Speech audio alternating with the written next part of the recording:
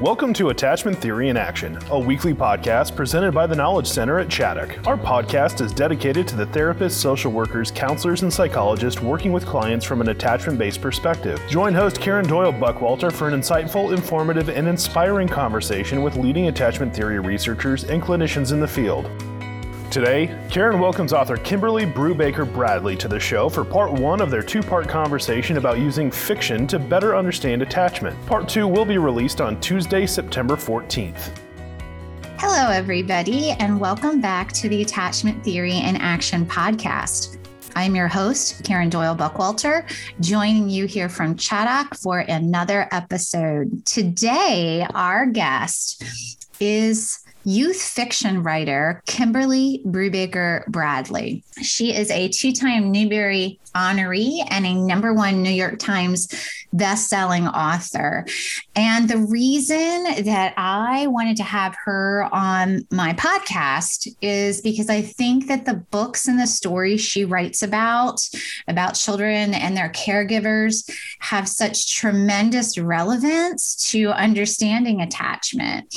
And one of the things that I really love is if I can find a way to learn about what I do in unexpected places.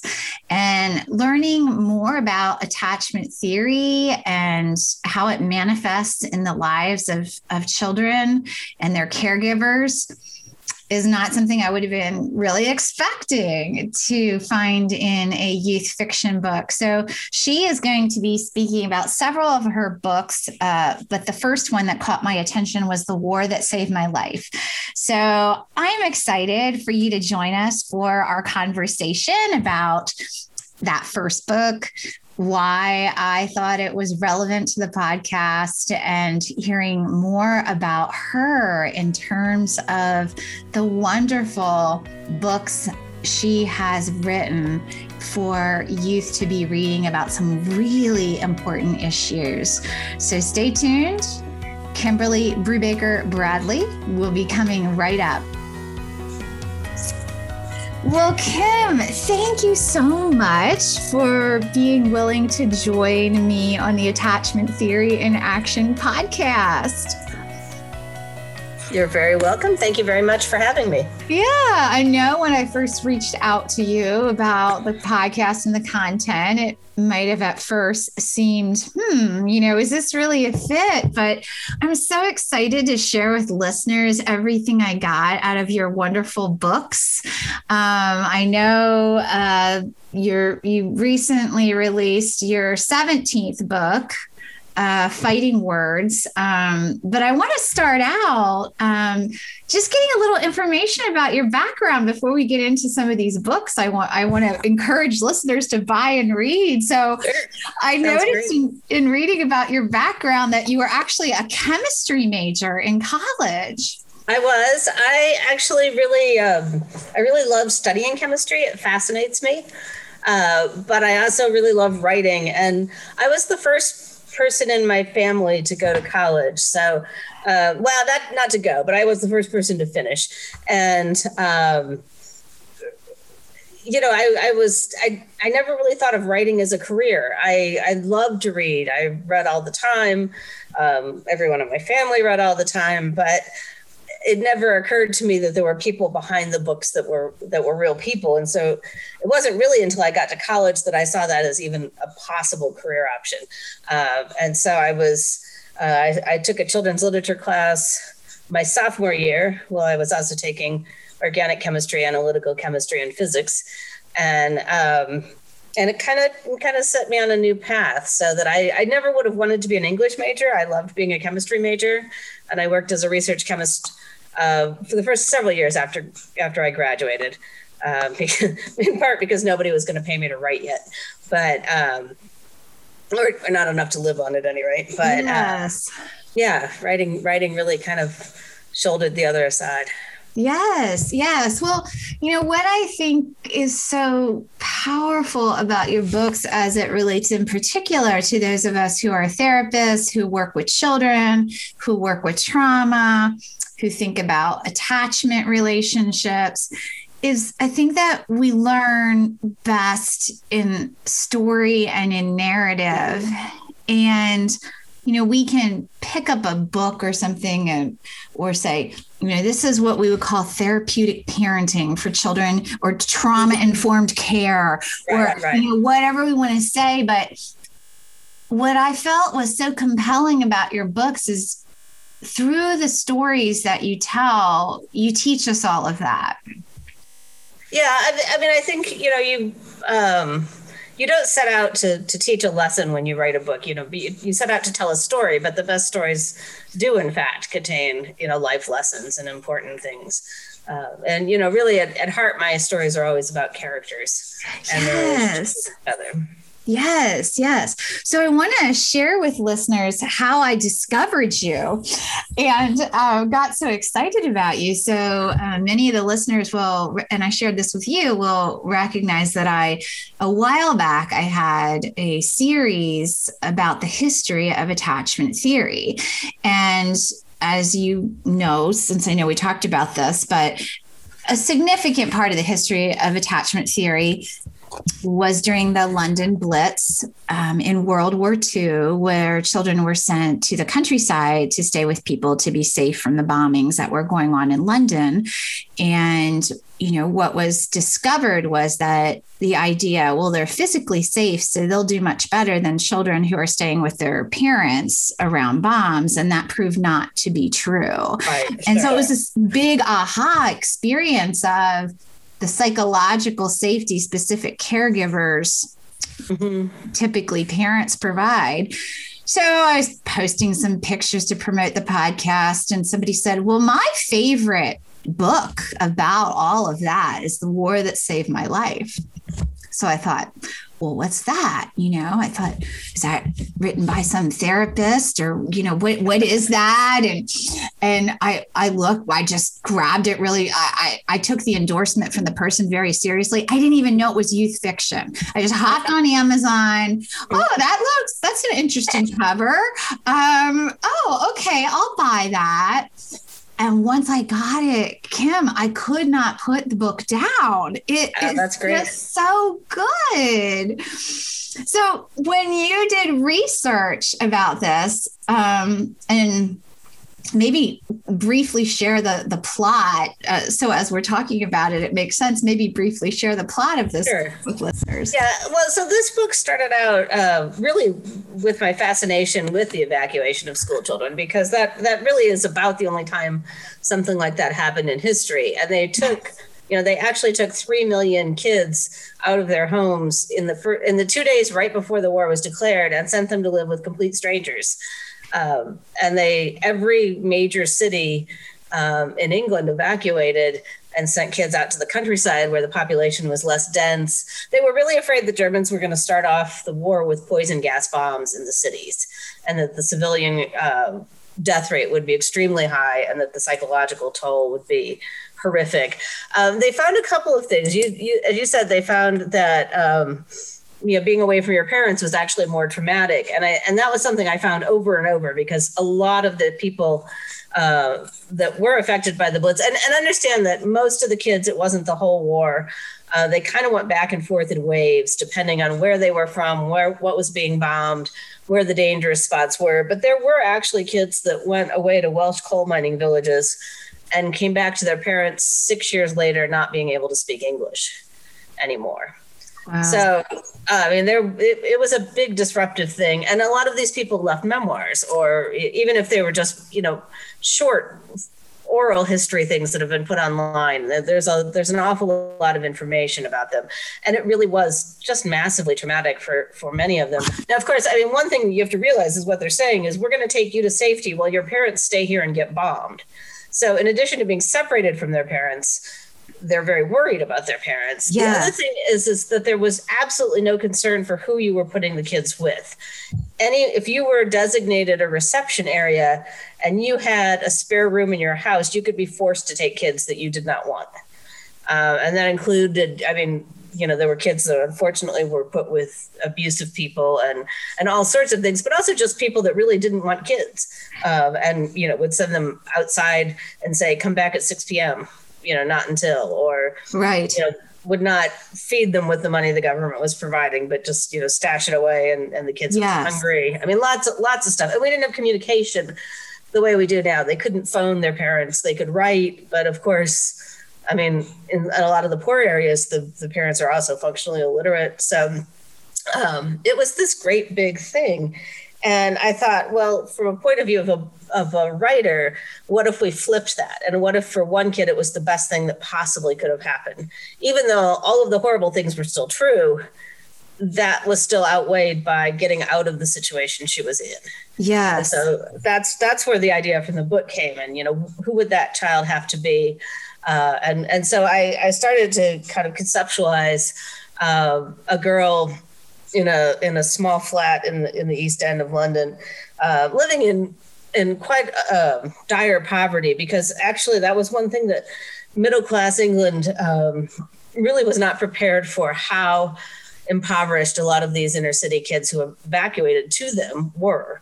So the people in the countryside tended to be more financially better off than the poor of the cities. And of course, if you were actually really wealthy, you weren't part of the national evacuation scheme, because you either evacuated to your own country house or your relative's country house, or some kids were sent to Canada, although that stopped after after a ship full of children was bombed. And then, quite wealthy people would often go live in hotels and things in safe areas. So disproportionately, it was lower income kids that were being evacuated.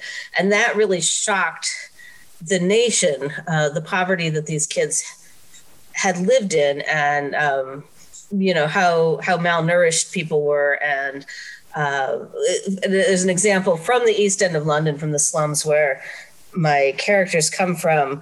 20% of the men who lived there, who tried to sign up for the army, were rejected because of rickets, which is caused by lack of vitamin D, which is caused by sunshine as well as a poor diet. And that's the grown men. Yeah. So, and Ada had never seen grass, Ada, the main character in my book, but that actually comes from, over and over and over, city kids did not know what grass was. That was not something they had ever experienced. So that whole thing sort of led to some of the socialist changes of England after the war. A lot of those political changes came about from seeing these very poor kids. But as I'm trying to imagine my child, I didn't want her to just be poor, because that's fairly universal. And I wanted her to be sort of a tough-minded kid. I wanted her to be a survivor, somebody who would fight. And so I thought, unless I gave her more problems, she was already going to be the sort of person who would be transcending her circumstances. And to have her start out in that sort of a prison, I ended up giving her a physical disability as well. Yeah. And I went through and because you're a writer, you can make them anything you want. So I just went through and kind of tried to figure out, I wanted something that made it very hard for her to walk, but didn't make it hard for her to speak or think or use her hands. And so eventually we settled on Clubfoot, which it has a couple of advantages. One is it's actually a very frequent problem. It's about 1 in 200 births. We don't realize it because even back in the 1940s and even in very poor countries now, it's actually quite easy to fix most of the time. And it's not caused by malnutrition or anything. It's caused by just how the baby develops in utero. It's strictly positional. So most of the time, you would never see an untreated clubfoot, but Ada's been neglected and abused and has been trying to walk on a severely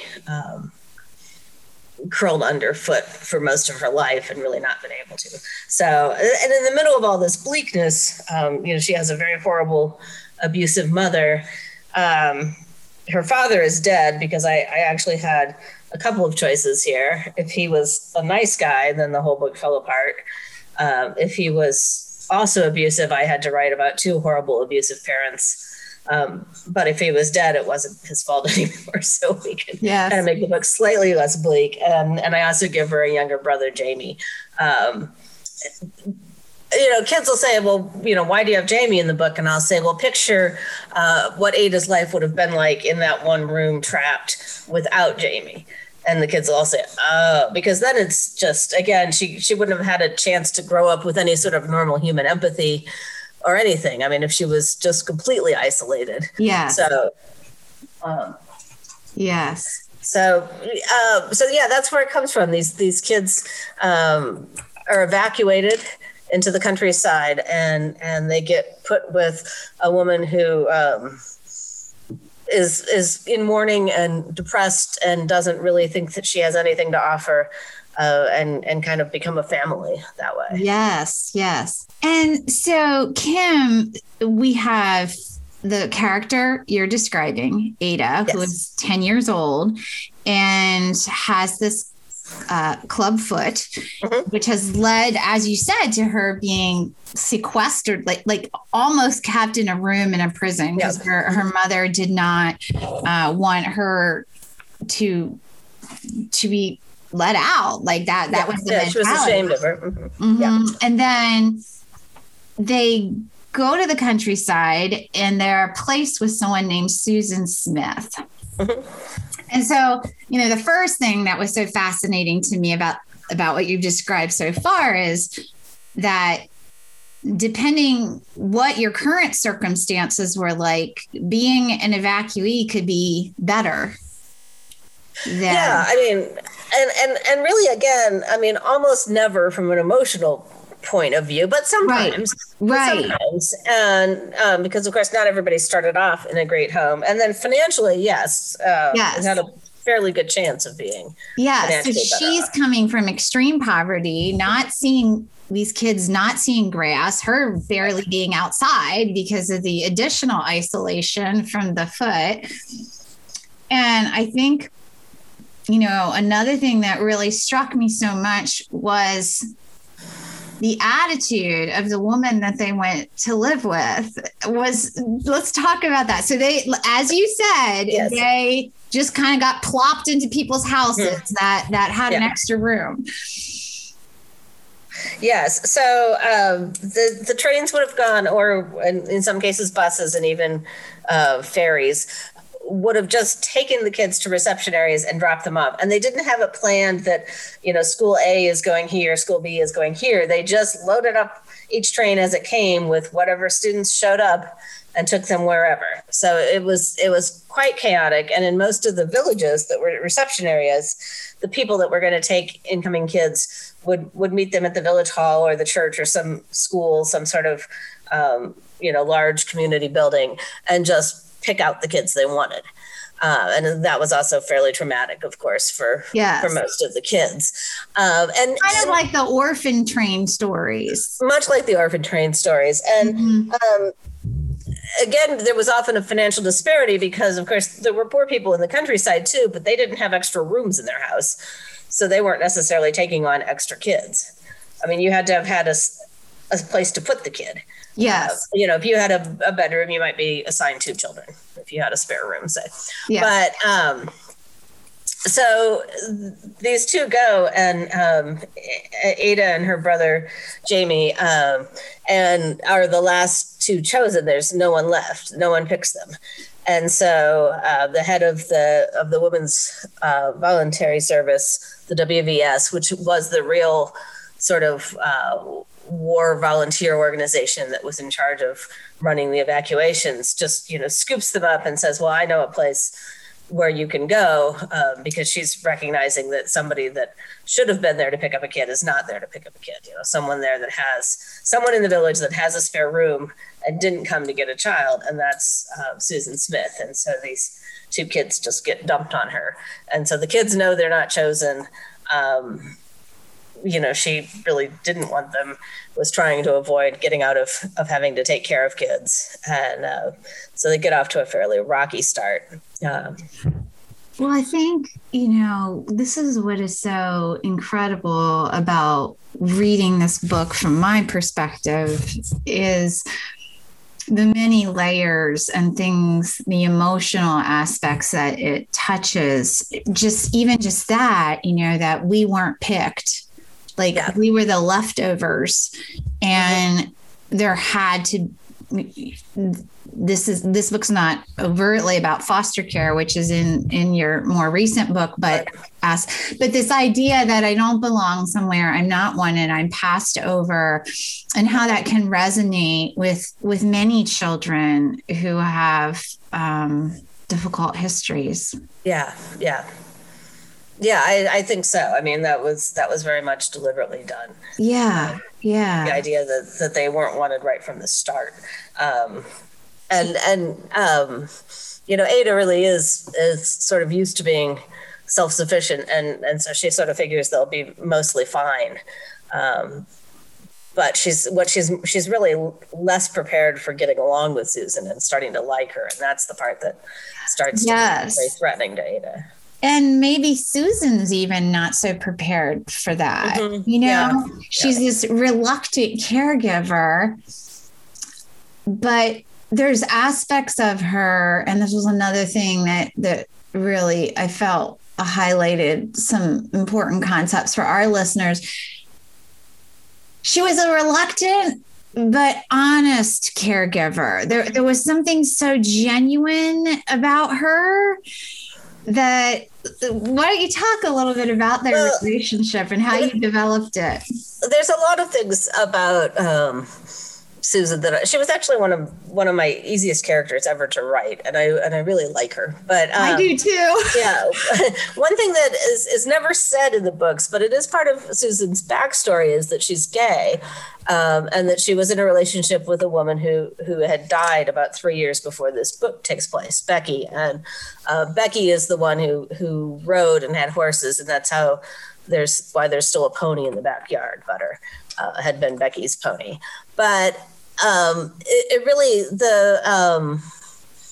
there's nothing remotely sexual about the book in any way, and in the second book we sort of discuss it a little bit more, but not a lot. I mean, it's there because it's an important part of Susan's backstory, because it's part of what lets her understand Ada, is that she knows what it's like to be blamed for something you have no control over, and to be expected to feel ashamed for something you have no control over. Yes.